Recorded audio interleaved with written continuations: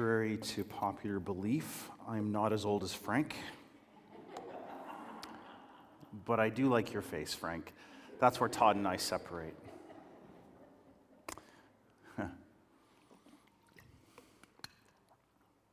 One nice thing about getting older is that when I lose my place, it's more forgiven. And when I just kind of ramble off in some tangent, people go, oh, it's just because he's old. As I look out this morning and I see more people than we've had in the building in over 6 months, probably 7 months, I have this bittersweet feeling. It's sweet because it's good to see your faces. It's so much better to have people in front of me when I'm speaking. But it's bitter because so many chairs are empty. And even if we were at full capacity this morning, so many chairs would be empty.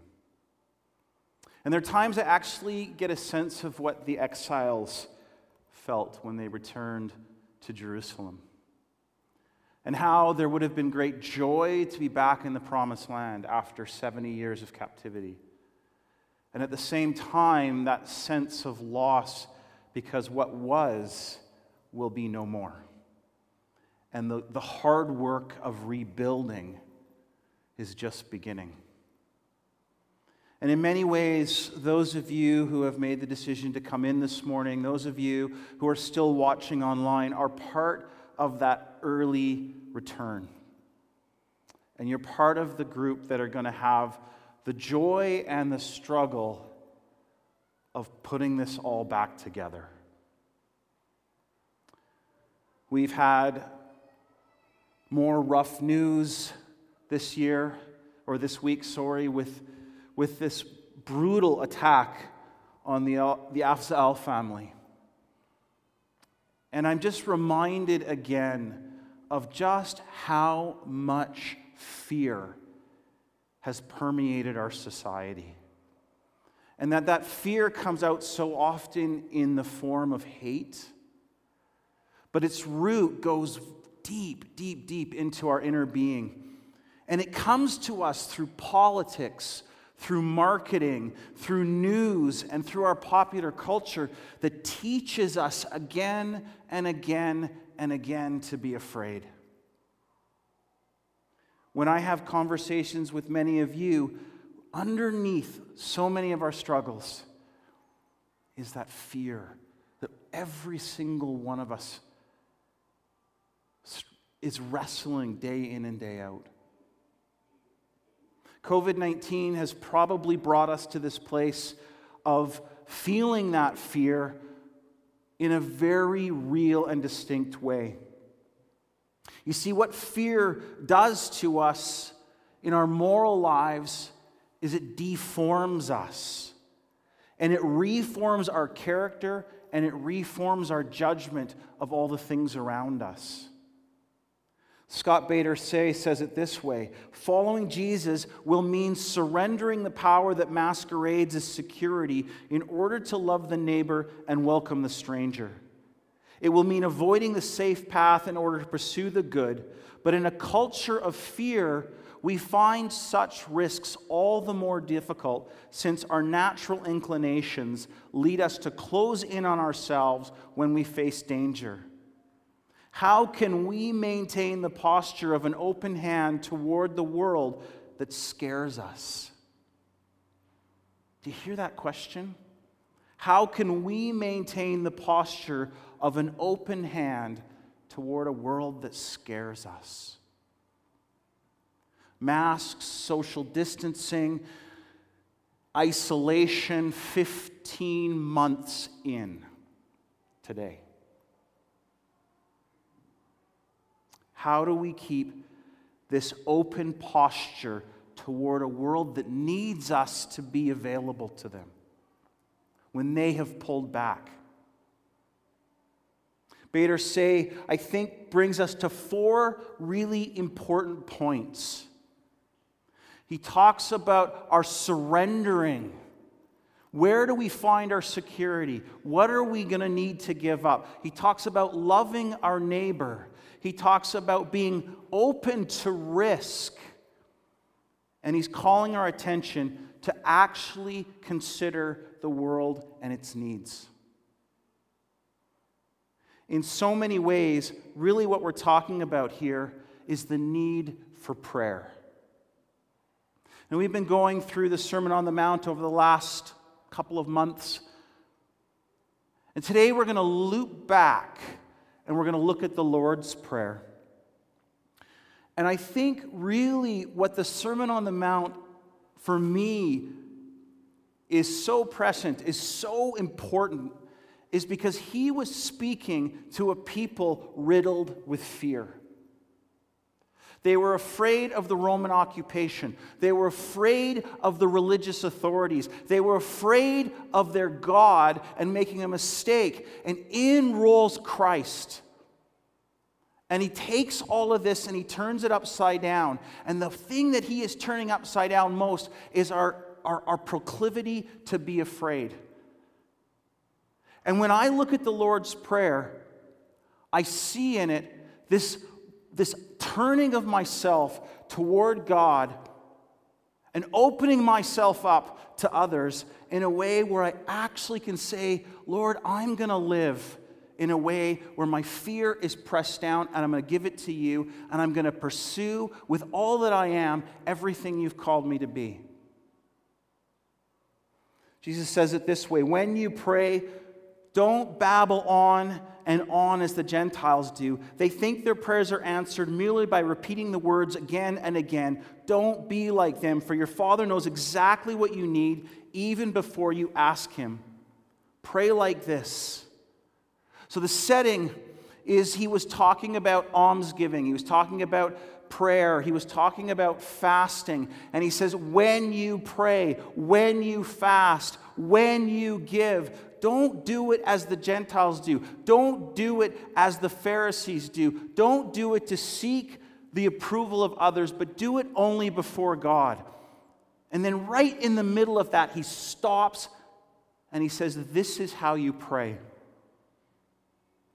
And really what he's saying, and in English it doesn't actually show up. When you look at the Greek, it's slightly different, where he's not actually saying when you're praying. He's saying in your praying. So he's calling our attention, and he wants us to petition the Father. This is not about manipulating or cajoling God into doing something, but it's about informing God of something he already knows. It's entering into the very mission of our Father, who loves us and invites us into his presence with our petitions.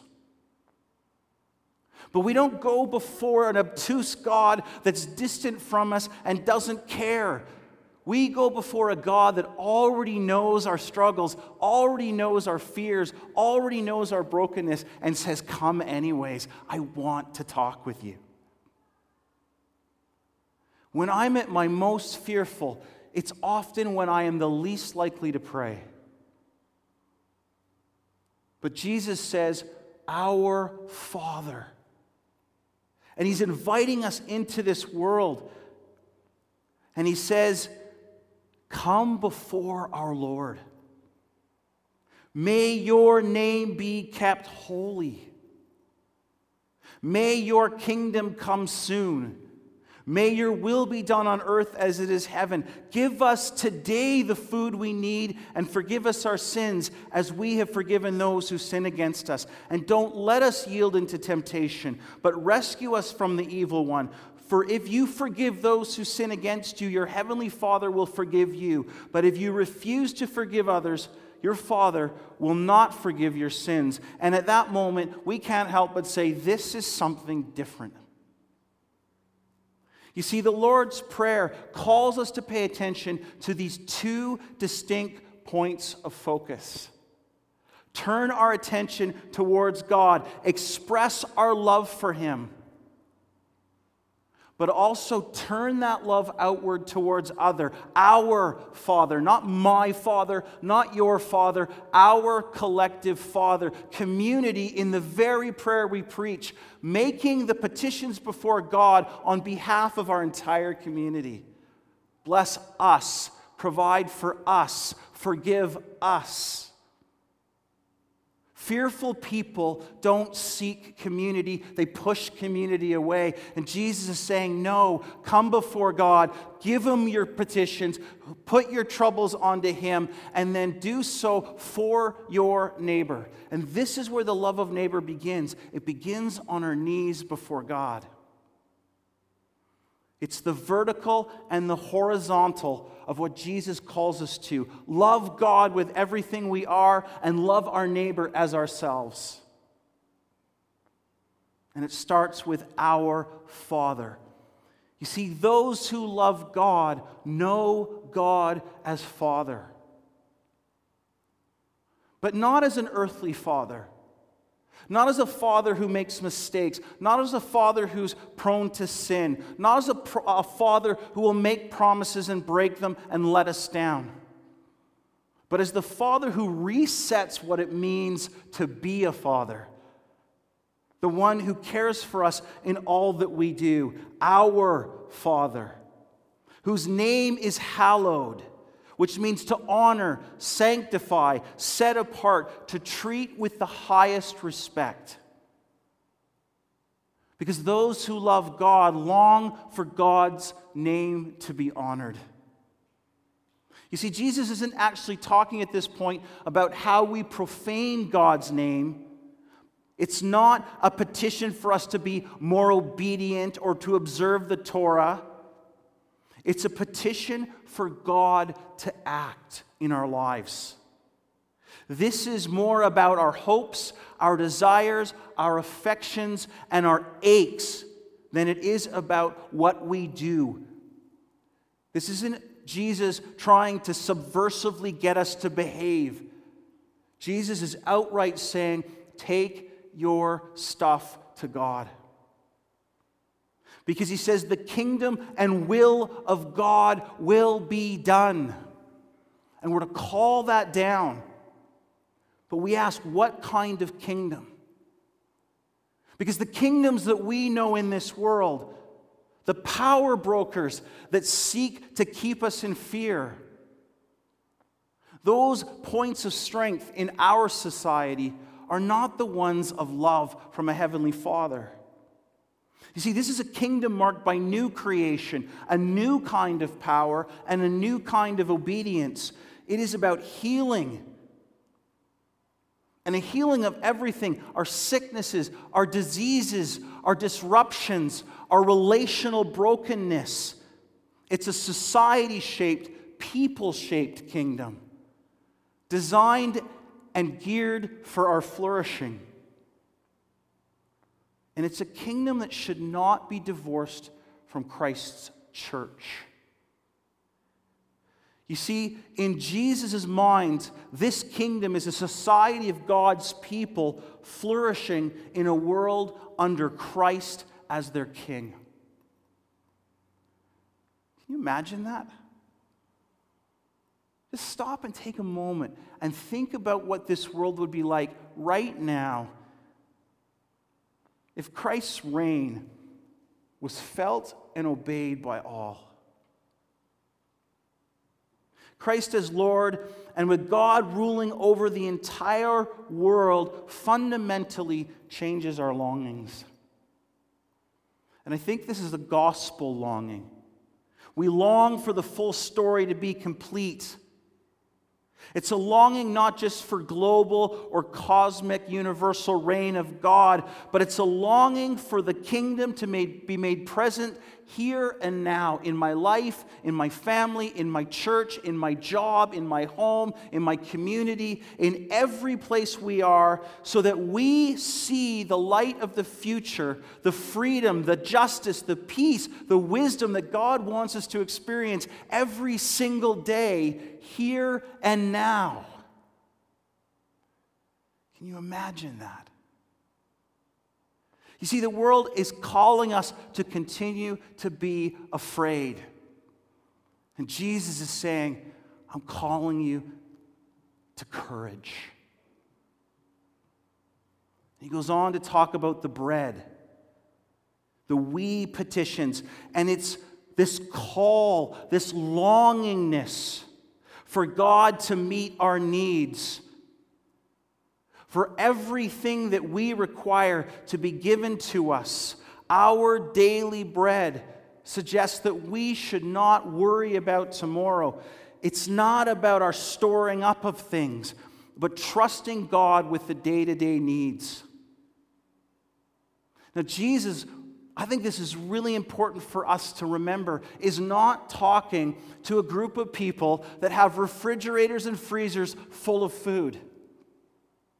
He's talking to poor day laborers. He's talking to people who have lost their land. He's talking to people who the threat of starvation is real. But we still, even in our wealthy society, need to have God provide our daily bread. We need to trust that what we need today, God will provide. But we don't ask for just ourselves. Every single time there was the scare, there was this rush of toilet paper out the door, and all we saw was blank shelves. That is a society that's built on scarcity, that's afraid of not being able to wipe their bottom. Does that not sound bizarre? And Jesus is saying, don't worry about the toilet paper. Don't worry about the food. Don't worry about your job. Don't worry about your family. Give it to God, because the Father knows your needs and loves you enough and will give you your daily bread. I think we need to remind ourselves to ask God for our daily bread. You see, I think when I take control of my life and go out seeking my daily bread, I can get confused as to what my daily bread should be.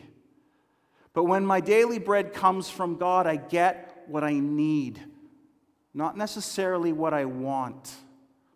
Because what I want will often drive me back into isolation, back into scarcity, back into a protective stance that says, this is mine, not yours, back off, the empty shelves are your problem, not mine.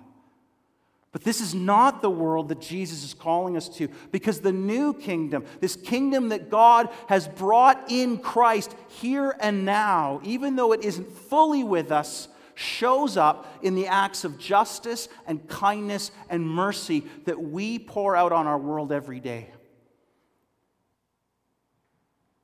See, Jesus strikes us in this way, in a weird way. The daily bread.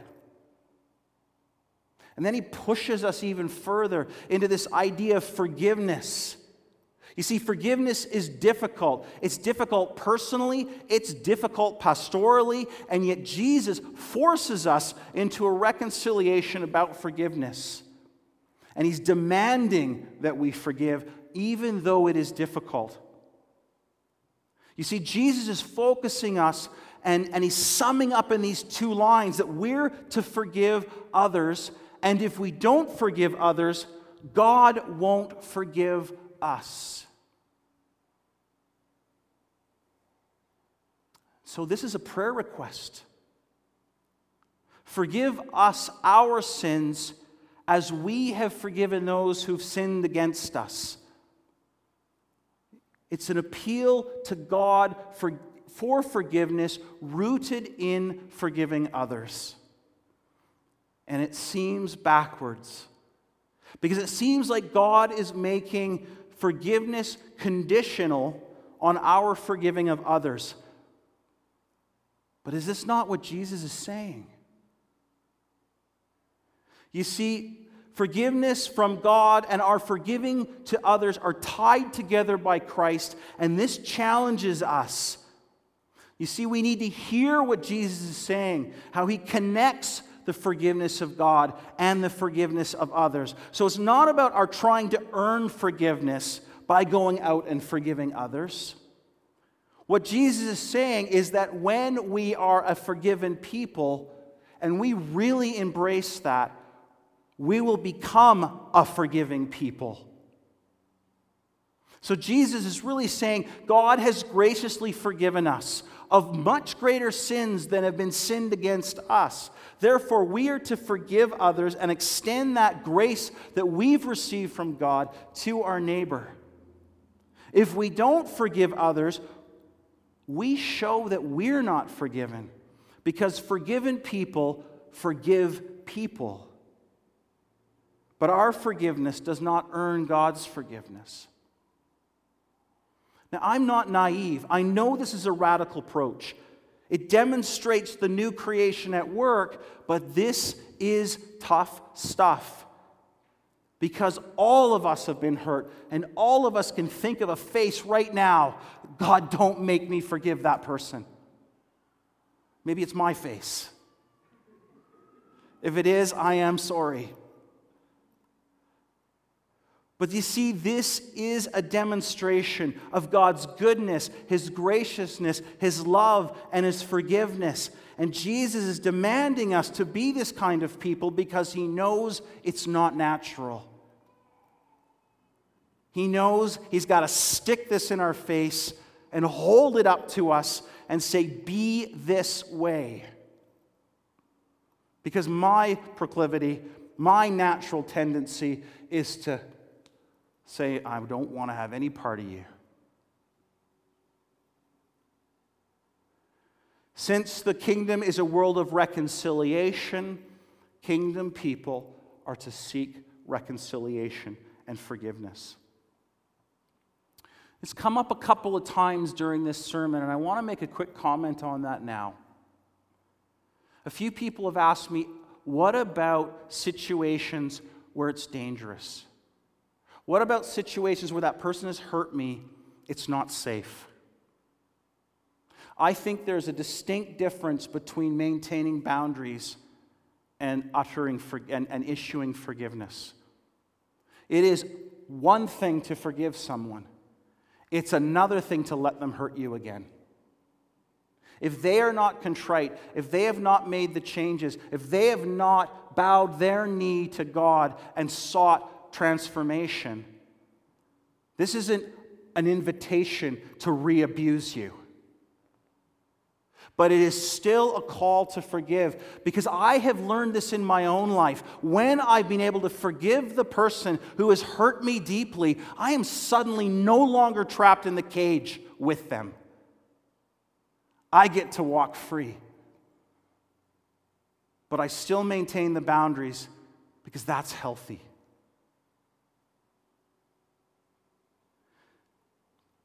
Jesus then talks about the temptations that come to us. And he asks that we ask our Father not to lead us into temptation. James 1:13 says, "And remember, when you are being tempted, do not say, 'God is tempting me.' God is never tempted to do wrong, and He never tempts anyone." So what's Jesus saying here? Lead us not into temptation, Father. I think what He's saying is, lead us not into testing. And it's not so much about God's leading us into temptation or testing, but really asking God to rescue us from those moments of temptation and testing. Paul says it in 1 Corinthians 10:13 best when he says, "The temptation in your life are no different from what others experience. And God is faithful. He will not allow the temptation to be more than you can stand. When you are tempted, He will show you a way out so that you can endure." So these petitions really are about longing for something. They're longing for a life that is holy, a life that loves others, a life that is rescued through a trust in Jesus from evil, from temptation, and from the lies of the enemy. And Jesus calls us to pray this prayer and pray it a lot. So how do we live this out?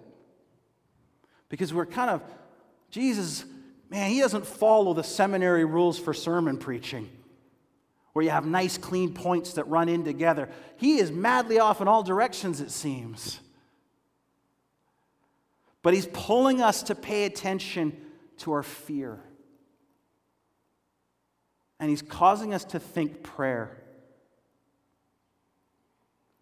So we surrender our security.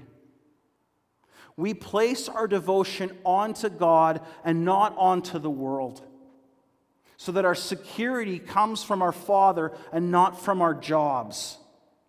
We pray for God to act. We place our concerns on our Father and not burden our spouses. We acknowledge our need. We renounce the lie of self-sufficiency. We renounce the desire to move through this life with as little hassle as possible. We love our neighbors. We pray for their needs as much as we pray for ours. We forgive, the hardest of all Christian discipleship, and when possible, we seek reconciliation. Again, not at the expense of safety. We open ourselves up to risk. We acknowledge the sovereignty of Jesus in all areas of life, that His is the kingdom and not ours. We ask for His will to be done and accept it when He does just that, even if I don't like it. And we embrace suffering for the sake of the gospel as Jesus has demonstrated. I don't like suffering any more than anyone likes suffering. But I have learned that when we're in the midst of those moments, our relationship to Christ becomes so clear and so close. And the fruit of that relationship somehow seems to blossom. I don't want to suffer. But I actually pray that, God, if my suffering will lead others to you, then bring it on. But give me the strength to do it. Turn our faces towards the world. We ask not that we be led into temptation, but we act in love, peace, justice, and wisdom wherever God has placed us. And in this, we see the kingdom breaking through into the here and now. Church, COVID has torn at the fabric of our community. Fear is constantly placed in front of us in the midst of the news reports, in all of the stories, in all of the doubt that's seeded. And I'm not suggesting that isolation or masks or vaccines or rules aren't important. I am not a conspiracy theorist, but I am not afraid. Isolation, social distancing, economic upheaval, disagreements amongst ourselves about what is right and what is wrong, it's tearing us apart. And it doesn't matter whether you agree or disagree with the decisions. What matters is that we can agree or disagree in love. And spend any time on social media, you'll see very clearly that is not the way of the world. So I think there's an invitation to pray for our community. If you are, keep going. If you're not, I invite you to join. Because our community needs your prayer.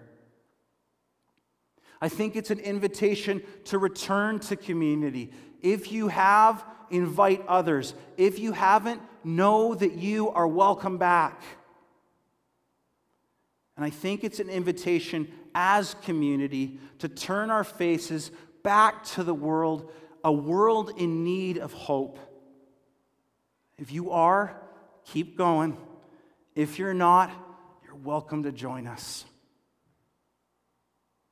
In all of this, I want you to hear me clearly. I do not want you to feel pressure. There is no shame in any of the decisions that you're making. If you're not ready to come back, don't. But you are welcome, and I want you to feel that. Because above it all, I think this: we're stronger together. Let's pray. Father, thank you for the gift of community. Lord, thank you that your Son presses us to forgive, presses us to reach out to you, presses us to hold up our brothers and sisters, to ask for the needs of others as we ask for ourselves. Lord, in a world that is all about scarcity, all about hoarding, all about looking after me, may this be a community that is able to look at the we. For all of the ways I see that day in and day out, I give you praise.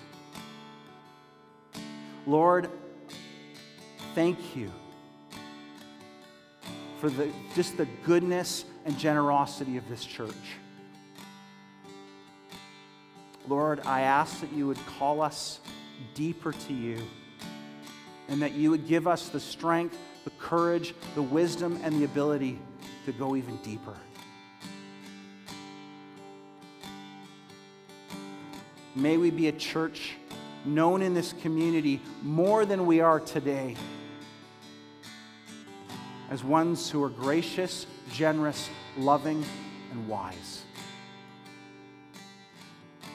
Lord, as the trust for institutions continues to decline in our world, may we stand out as one to be trusted. We ask this, Lord, in Jesus' name. Amen.